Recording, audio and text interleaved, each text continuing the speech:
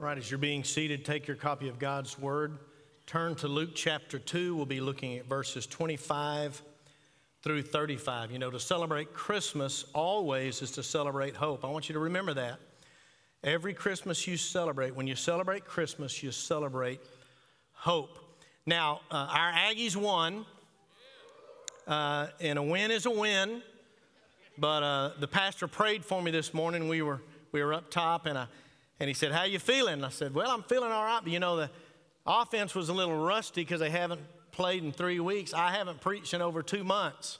We'll see if I'm a little rusty. So he prayed for me, and I appreciate that. But think about hope. We think about, really, there are two kinds of hope. There is a worldly hope and a biblical hope. And most of the time, if we're not careful, we'll slide into this idea of worldly hope. And worldly hope is based on two things: possibilities and probabilities. For example, a farmer plants seed into the ground and he hopes that then the rains will come at the right time and at the right amount. There's a lot of hoping going on with those rains, the possibility and the probability of some good rains. So he hopes that things will go well. When you have a new administration, sometimes every 4, sometimes every 8 years, especially if you're closer to retirement like I am, then you hope it doesn't affect in a negative way your retirement plan. Amen? Yeah, we're a little nervous about it, a little anxious about that. Lord, I trust you, but please, help it to go up and not down. I'd like to retire one of these days. And we think about our Aggies. How many of you hoped and maybe prayed we would beat LSU? Anybody here?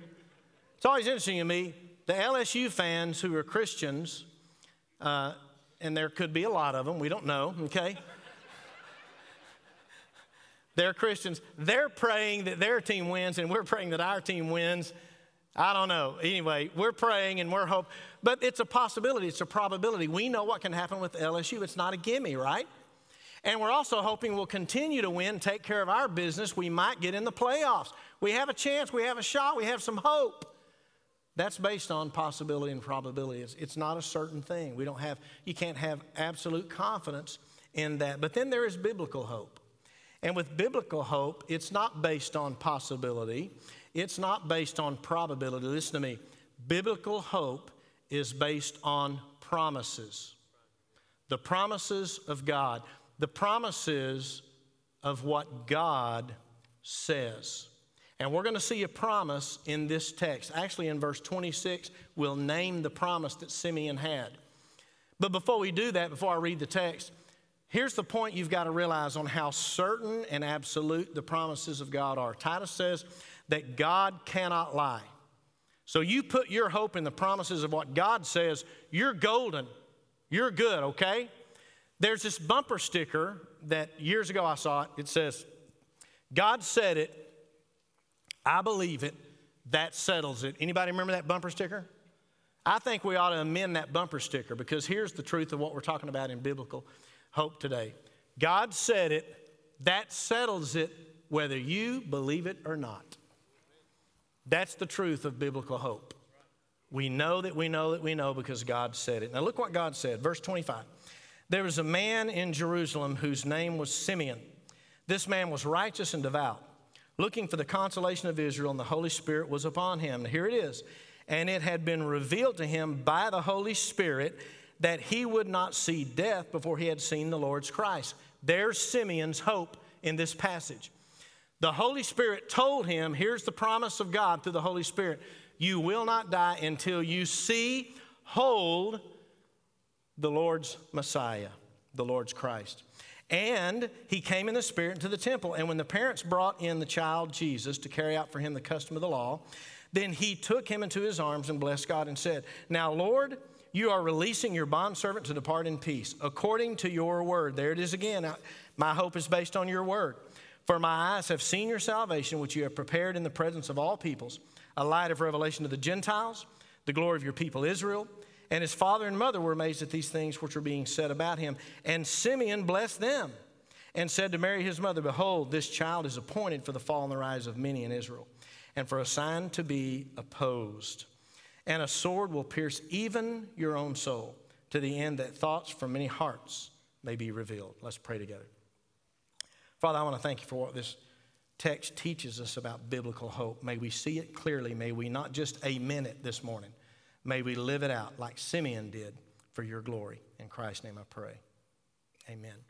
Now, his hope was the promise of God that he would not die until he had seen the Lord's Messiah. So what can Simeon's hope teach us about biblical hope? Well, I see two things very clearly here before we kind of do some application.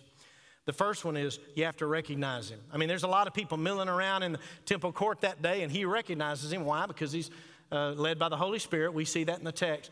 But you have to recognize who Jesus is, a correct view of who Jesus is. If you're going to have biblical hope, number one, recognize him for who he is. Number two, make the right decision about what to do with that truth. Recognize the truth of who he is. And number two, make the right decision about what to do with the truth about who Jesus is. So here's the first thing, recognize Jesus for who he is. In his prayer, Simeon's prayer, three truths we see.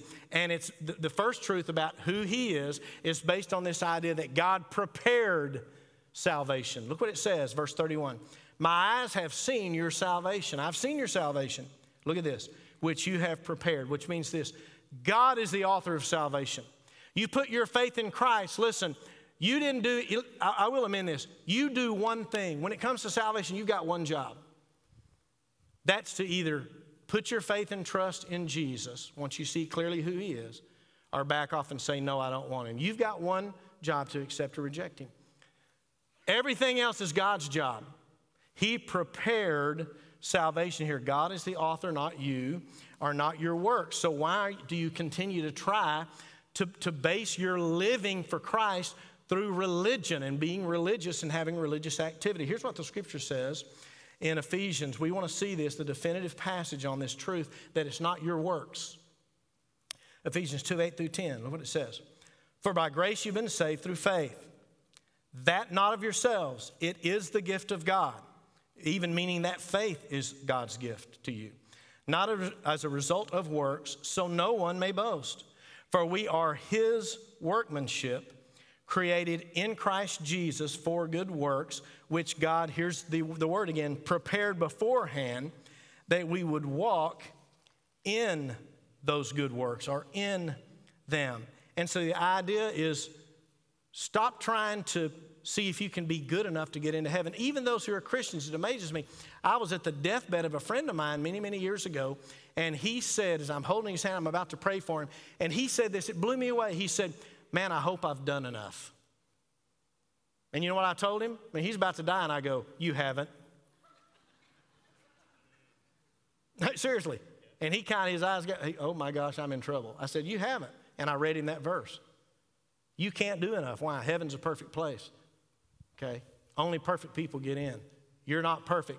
So 2 Corinthians 5 needs to come into play. He who knew no sin, Jesus, became sin so that we might be made the righteousness of God in him. I know I'm going to heaven not because I'm good, because I'm not good, because Jesus is perfect. Always has been, always will be.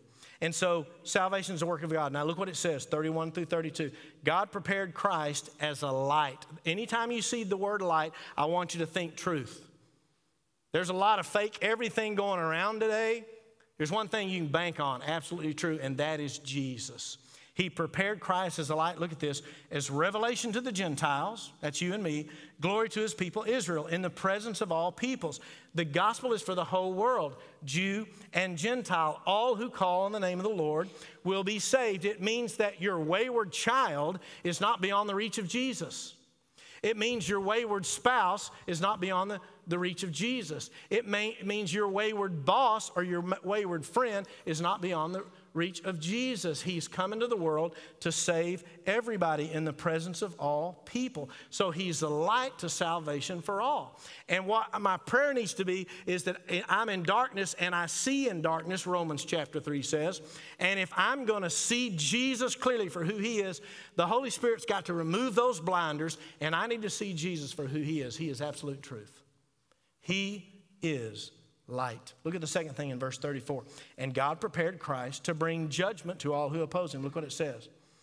This child is appointed for the fall and the rise of many and assigned to be opposed. That means that Christ divides men, that those who oppose him will fall into judgment. Those who put their faith and trust in him will rise into salvation. Here's what it means. Many people will reject Jesus. They will see clearly because the Holy Spirit will give them the light to see exactly who Jesus is. Holy Spirit hopefully is using me this morning to explain to you the light, the truth of exactly who Jesus is and why he came to bring us hope. And then you've got to make a decision about that, and some will say no. Look at that. Child appointed for the fall and rise of many, assigned to be opposed. It's the first hint in Luke's gospel that Christ's coming will not bring salvation and hope to everyone. Here's what I mean by that. Every now and then you'll watch the television and you'll see maybe a hurricane came through a town and pretty devastated, and a lot of people lose their lives. And so a lot of help's coming from Washington, and you've got the mayor there, and you've got the governor of the state. And at some point, someone says something like this: well, I want you to send out before we close, send out some positive thoughts or prayer. If they're really bold, they'll say the word prayer, okay, because they're addressing the nation. Because after all, we're all God's children. They'll say something like that. Have you ever heard that? I have. When I hear that, I look at the TV and I say very kindly, no, we're not. We're not all God's children. I can prove it to you. John chapter 1, verse 12. I want you to remember that verse. Here's what it says. Now, keep in mind before I say this, we are all image bearers of God. Everybody who has lived, lives now, will live in the future, all bear the image of God, absolutely. But we're not all God's children. Because John 1:12 says this: all who believe, listen to me, and all who receive, he gives them right to become children of God. Don't miss that. It's not enough just to say, well, I believe in the man upstairs. Satan believes this entire Bible is true. The enemy believes everything you believe about God even better than you do. What he's not done the second part of John 1:12. He's never received him, which means bow down, take a knee, and call him Lord. All who believe and all who receive, he gives them right to become children of God. So Jesus has come. God prepared Christ to bring judgment. You can't be neutral about Jesus. You must take a stand. When the light of the gospel is revealed to you by the Holy Spirit, then a line is drawn in the sand and you have to choose one way or the other, which means this morning you're hearing the gospel. And you can't walk out of here and go, well, I'm going to make my decision later. No, you walk out of here saying no, then you're saying no. A line is drawn in the sand. And then look what else it says in verse 35 as we see about the fact that you need to see Jesus for who he clearly is. God prepared Christ to bring salvation through his death. Look what it says in 35. A sword, he's speaking to Mary, a sword will pierce even your own soul. The fact that Mary will be in extreme anguish watching her son die on a cross. Now, here's the first thing I'm telling you this morning. If you're going to have the hope of Christmas, if you're going to have hope in Christ, you have to see Jesus clearly for who he is. Absolutely. Jesus, if you go to Matthew 16, Jesus had Peter, James, and John had come down from the Mount of Transfiguration with Jesus. They're at Caesarea Philippi, and Jesus looks at Peter, and here's what he says. It's a great question. It's a question he will ask you through the Holy Spirit right now. He said, who do you say that I am? They've been talking about, what do other people say? Who do other people say that I am? But he looked at Peter and he said, let me ask you. You see, it's a personal question. You can't say, well, let my grandmother, answer for me. Let my parents answer for me. No, it's personal. Who do you say that I am? And Peter got it right. He said, you are Christ, the Son of the living God. Now, you know a lot about Peter. He's pretty bold, pretty boisterous. I could see Peter when he said that. And Jesus, now I'm taking a little license here, a little freedom with the text. It doesn't say this. This is just my vision. Jesus, when he says that, you're Christ, the Son of the living God, Jesus goes, he starts the round of applause. As they're all clapping, I can just see Peter going, that's right, boys. I'm the man. But listen to this. About the time he thinks I'm pretty cool because I got it right, Jesus said, hey, guess what, son? Flesh and blood didn't reveal this to you. My Father who is heaven revealed this to you. Now here's the deal. If you're going to see Jesus for who he truly is this morning, listen to me. This is important. You got to look at John 6:44 and 6:65. I'm going to quote 6:44 for you. In John 6:44, look what it said. Jesus said this. Jesus said this. No one can come to me unless the Father draws him. And 6:65 says no one can come unless granted by the Father. Here's the truth. Here's the reality. If you're going to see Jesus for who he truly is, then you need the Holy Spirit to remove those blinders. See him as light. See him as salvation. See him as a line in the sand where you must make a decision. That's the work of the Father through the power of the Holy Spirit. So if you've got a loved one that they don't know Christ, you've got a neighbor that doesn't know Christ, you have a family member that doesn't know Christ, what you don't need to pray is, Lord, get them in church. I'm not saying that's a bad thing. They ought to have community. Lord, help them to see their sin and help them to quit doing this and quit doing this and quit doing this. Don't focus on that. Focus on one thing. Change your prayer today. God, through the power of your Holy Spirit, draw them to Jesus. Draw them to Jesus. That should be your prayer and my prayer. So Jesus is the light, the only way, and a line in the sand. So if he's a line in the sand and you have to make a decision, how do you respond? So that's the second thing. Recognize him for who he is. Second thing, decide rightly what you're going to do with him. Because you can decide wrongly. When I was doing some training in seminary about sharing the gospel, I was taught not to use Christianese. And what that means is for people, especially that are unchurched, they don't know the phrases we know, such as, have you asked the Lord to be your personal Lord? Have you accepted the Lord to be your personal Lord and Savior, right? I mean, to someone that's never been raised in church, they don't have a clue. For some people that's been raised in church, they still don't have a clue what that really means. So don't use, have you accepted the Lord? Well, I still use that a little bit, but here's why I use it this way.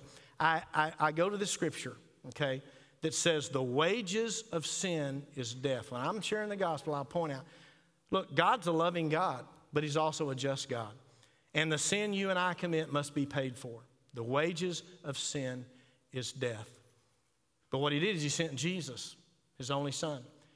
Came to this earth, lived for 33 years, absolutely perfect life, never sinned. They nailed him to the cross. 2 Corinthians 5 says, he who knew no sin became sin that we might be made the righteousness of God in him. He literally didn't just take on sin, he became sin for the entire world. They put him in the tomb. 3 days later, he came out of the tomb, conquering sin and death. Sin does not have to have power over you anymore because of the resurrection. So when I look at that, here's what I'm saying. Now, that's the truth. That's the light. That's the reality of Jesus. Now, I'm going to either accept his payment. He paid on the cross, died on the cross and paid the payment for my sin and your sin. Amen? I'm either going to accept his payment or I'm going to go through life trying to pay for it on my own. Just see if I can be good enough, if I can read the Bible enough, if I can pray enough, if I can help enough little old ladies across the street. Whatever your idea of being good is. Have you tried being good lately? You tried being perfect? I have. Doesn't work. I think I'm doing pretty good. Ask my wife. She'll tell you. Not doing too well. So I'm either going to accept his payment or I'm going to work. It's called being religious activity. I'm going to work hard all my life to try to pay for my own sin by being good. And we saw in Ephesians, you can't do that. Now, there's a verse you should be familiar with because the pastor covered it in Colossians 1. Christ in you, the hope of glory. What does that hope look like? I'm glad you asked. Romans 5 tells us this. Look what it says. Great passage on hope. Romans 5, 1 through 5 says this. Therefore, having been justified by faith, we have peace with God through our Lord Jesus Christ, through whom also we have obtained our introduction by faith into his grace in which we stand. Now, you just shared about this is how you become a follower of Christ. In result, we exult in hope, the glory of God. And not only this, but we also exult in our tribulation. We're going to have troubles, troubling times, hope in troubling times. Knowing that our tribulation brings perseverance, our perseverance, proven character, our proven character, hope. You put your faith in Jesus, here's where it ends up. It ends up in biblical hope. And hope does not disappoint because the love of God has been poured out within our hearts through the Holy Spirit who has been given to us. So here's how I know I have that kind of hope. Because I look at the life of Simeon who had that kind of hope. and I see some characteristics. Hope does not disappoint, Romans 5, because hope will produce something in you and me like it produced something in Simeon. Let's look at his example very quickly. Here's what it'll produce. Here's how you know this kind of hope. Not this only, but this is part of it, and it's going to be growing in you. He was a righteous and devout person. You will seek, your passion, your heartbeat will to be righteous before men. Let your light so shine before men, isn't that what Jesus said? That they see your good works, but that they glorify your Father in heaven. You'll be right before men, and you'll be devout. The word devout means careful and reverent towards God. You'll be right with God, man, and you'll be right with God. After all, isn't that the way Jesus lived? You remember when he was left in the temple for 3 days and Mary and Joseph go back to find him. One of the commentary part of that in the scripture says this. We don't know a whole lot about the life of Jesus as a child, but here's what we know. It says he grew in favor, remember this, with God and men. See, if that hope is in you, you're going to be right before men and you're going to be devout and right before God. Second thing is this. Verses 25 through 27, 3 times the Holy Spirit is mentioned. So you will live, Simeon lived in the fullness of the Holy Spirit, in being directed by the Holy Spirit. It says in these 3 verses, the Holy Spirit was upon him. It had been revealed to him by the Holy Spirit where he would not die until he had seen the Lord's Christ. And then he came or was led in the Spirit into the temple. Now, don't miss this. Simeon was led by the Holy Spirit pre-Pentecost. He lived this out before the Holy Spirit comes at Pentecost. What's the big deal? When the Holy Spirit comes at Pentecost, listen, the Holy Spirit doesn't just come for a while and then leave, and come for a while and then leave. That happened before Pentecost. At Pentecost, now the Holy Spirit comes to live in us 24/7. You are commanded to walk in the Spirit, Galatians 5. Romans 8 says you have the fullness of the Holy Spirit. You are filled with the Holy Spirit. The Holy Spirit lives in you and me now. Are you righteous and devout? Sometimes I am, sometimes I'm not. Simeon was pre-Pentecost. So I'm thinking, wow, if Simeon can do that by putting his hope in the Lord, why can't I do that? Because the Holy Spirit lives in me. Here's what you got to understand about the Holy Spirit. What does it mean to walk in the Spirit? Be filled with the Spirit. I want you to remember this. The moment you put your faith and trust in Jesus, you have all the Holy Spirit you'll ever need. Right then, you have all the Holy Spirit you'll ever need. I believe that with all my heart. The question is, does the Holy Spirit have all of you? That's where you got to put your focus. Holy Spirit does his job real well. He comes in, never to leave. You have all the Holy Spirit you'll ever need. The question is, does the Holy Spirit have all of you? Now, when you walk by the Spirit, let's look at the third thing very quickly. You see 2 things clearly, who God is and who you are. Look what he says here. He calls out in the NIV, sovereign Lord, at the beginning of verse 29. That means absolute ownership and uncontrolled power. See, if I walk in the Spirit, at all times I recognize he's God, I'm not. I recognize at all times who God is. He is sovereign Lord. And I'm going to give you the definitive passage on the sovereignty of God. You know what the Bible says in Psalm 115? Go look it up. Not during this sermon, but when you get home. God is in heaven. He does as he pleases. That's pretty powerful. That's how sovereign God is. God is in heaven. He does as he pleases. So if I'm walking in the Spirit, I clearly see who God is in all of his majesty and glory and power. And then I see who I am. Look what he says. Now, Lord, you are releasing your bondservant. He uses the word bondservant. In other words, I'm just your property. I don't have any personal rights of my own. It helped me remember the verse, 1 Corinthians chapter 6. Don't you know your body is a temple? You're not your own. You were bought with a price. Therefore, glorify God in your body. What does it mean to glorify God? Reveal and reflect who he is. Don't make sure people see you. Glorify God in your body. Reveal and reflect who God is in the way that you live. That's what Simeon did. That's what we're to do if we have this kind of hope. Last thing, verse 29.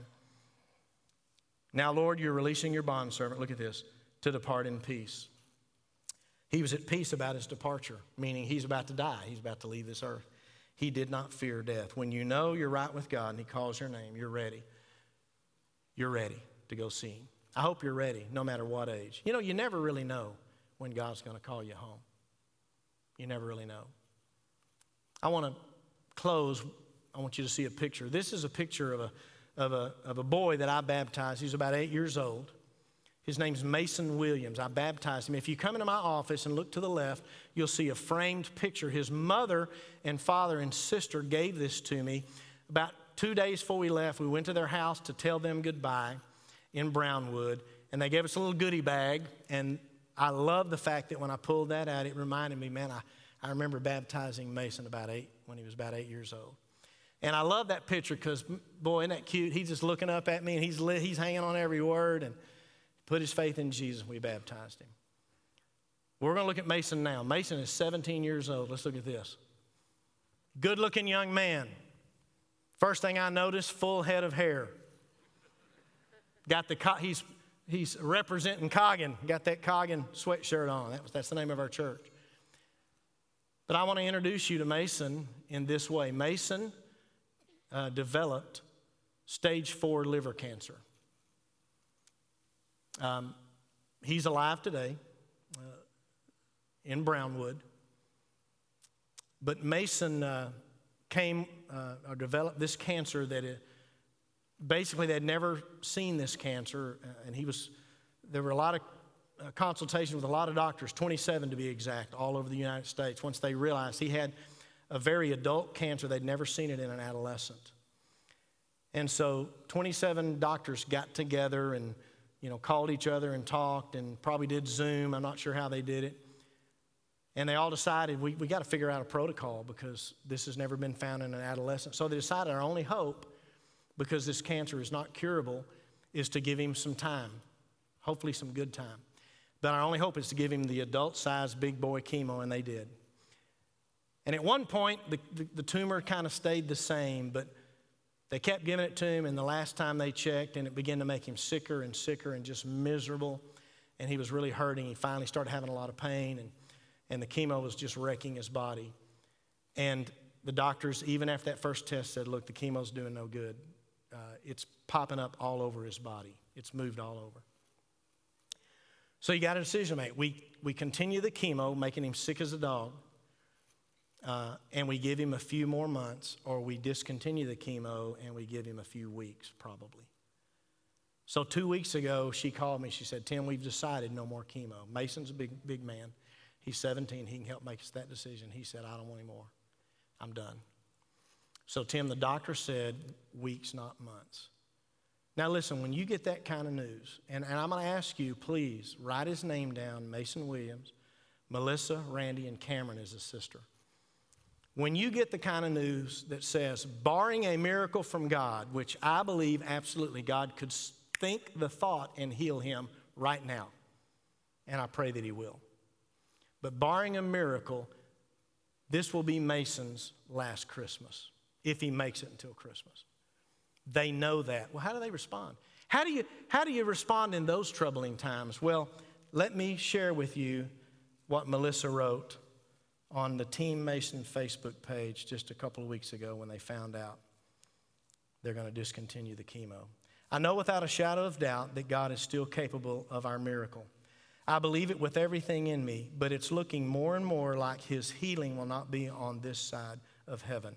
I do not understand why some get the miracle, why some get to continue to plan their children's future while others are left with a different reality. But I tell you, none of this changes the sovereignty of God. None of this changes his goodness. None of this changes who God is and his great love for us. God will use these times to fulfill his purpose. God has pressed on my heart to really look for my security in heaven, not on the earth. To fully trust in him and not in the security we can find in the things of this world. We have been called to simply trust. Trust that God is using our deepest pain to fulfill a purpose that is greater than our understanding. I wish more than anything that this wasn't Mason's story. I wish I could change it or take his place.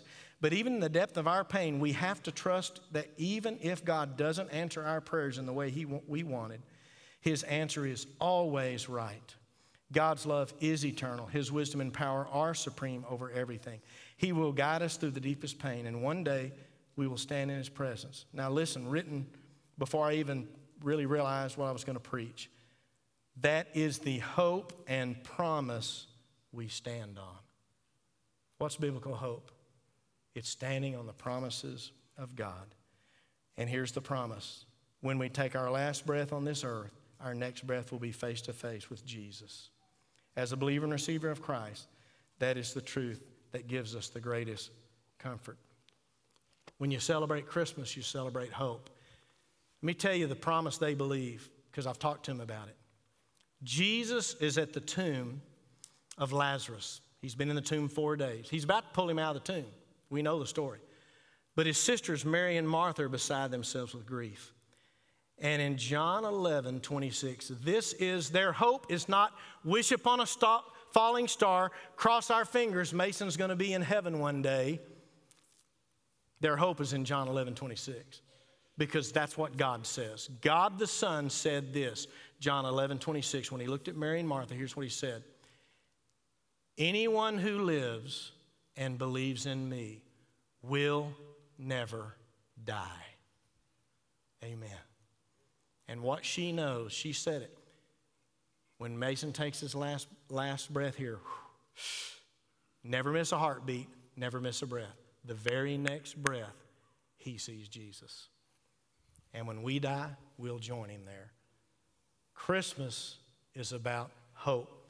Make sure it's the right kind of hope that you believe in. Let's pray. Father, we love you. We thank you for the hope we have in Jesus. We hope we have at Christmas because of the death, burial, resurrection of Christ, the gospel, the good news, the awesome news.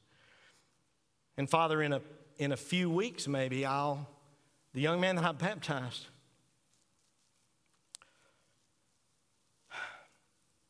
maybe preaching his funeral. I'm not worried about Mason. Mason's going to be great.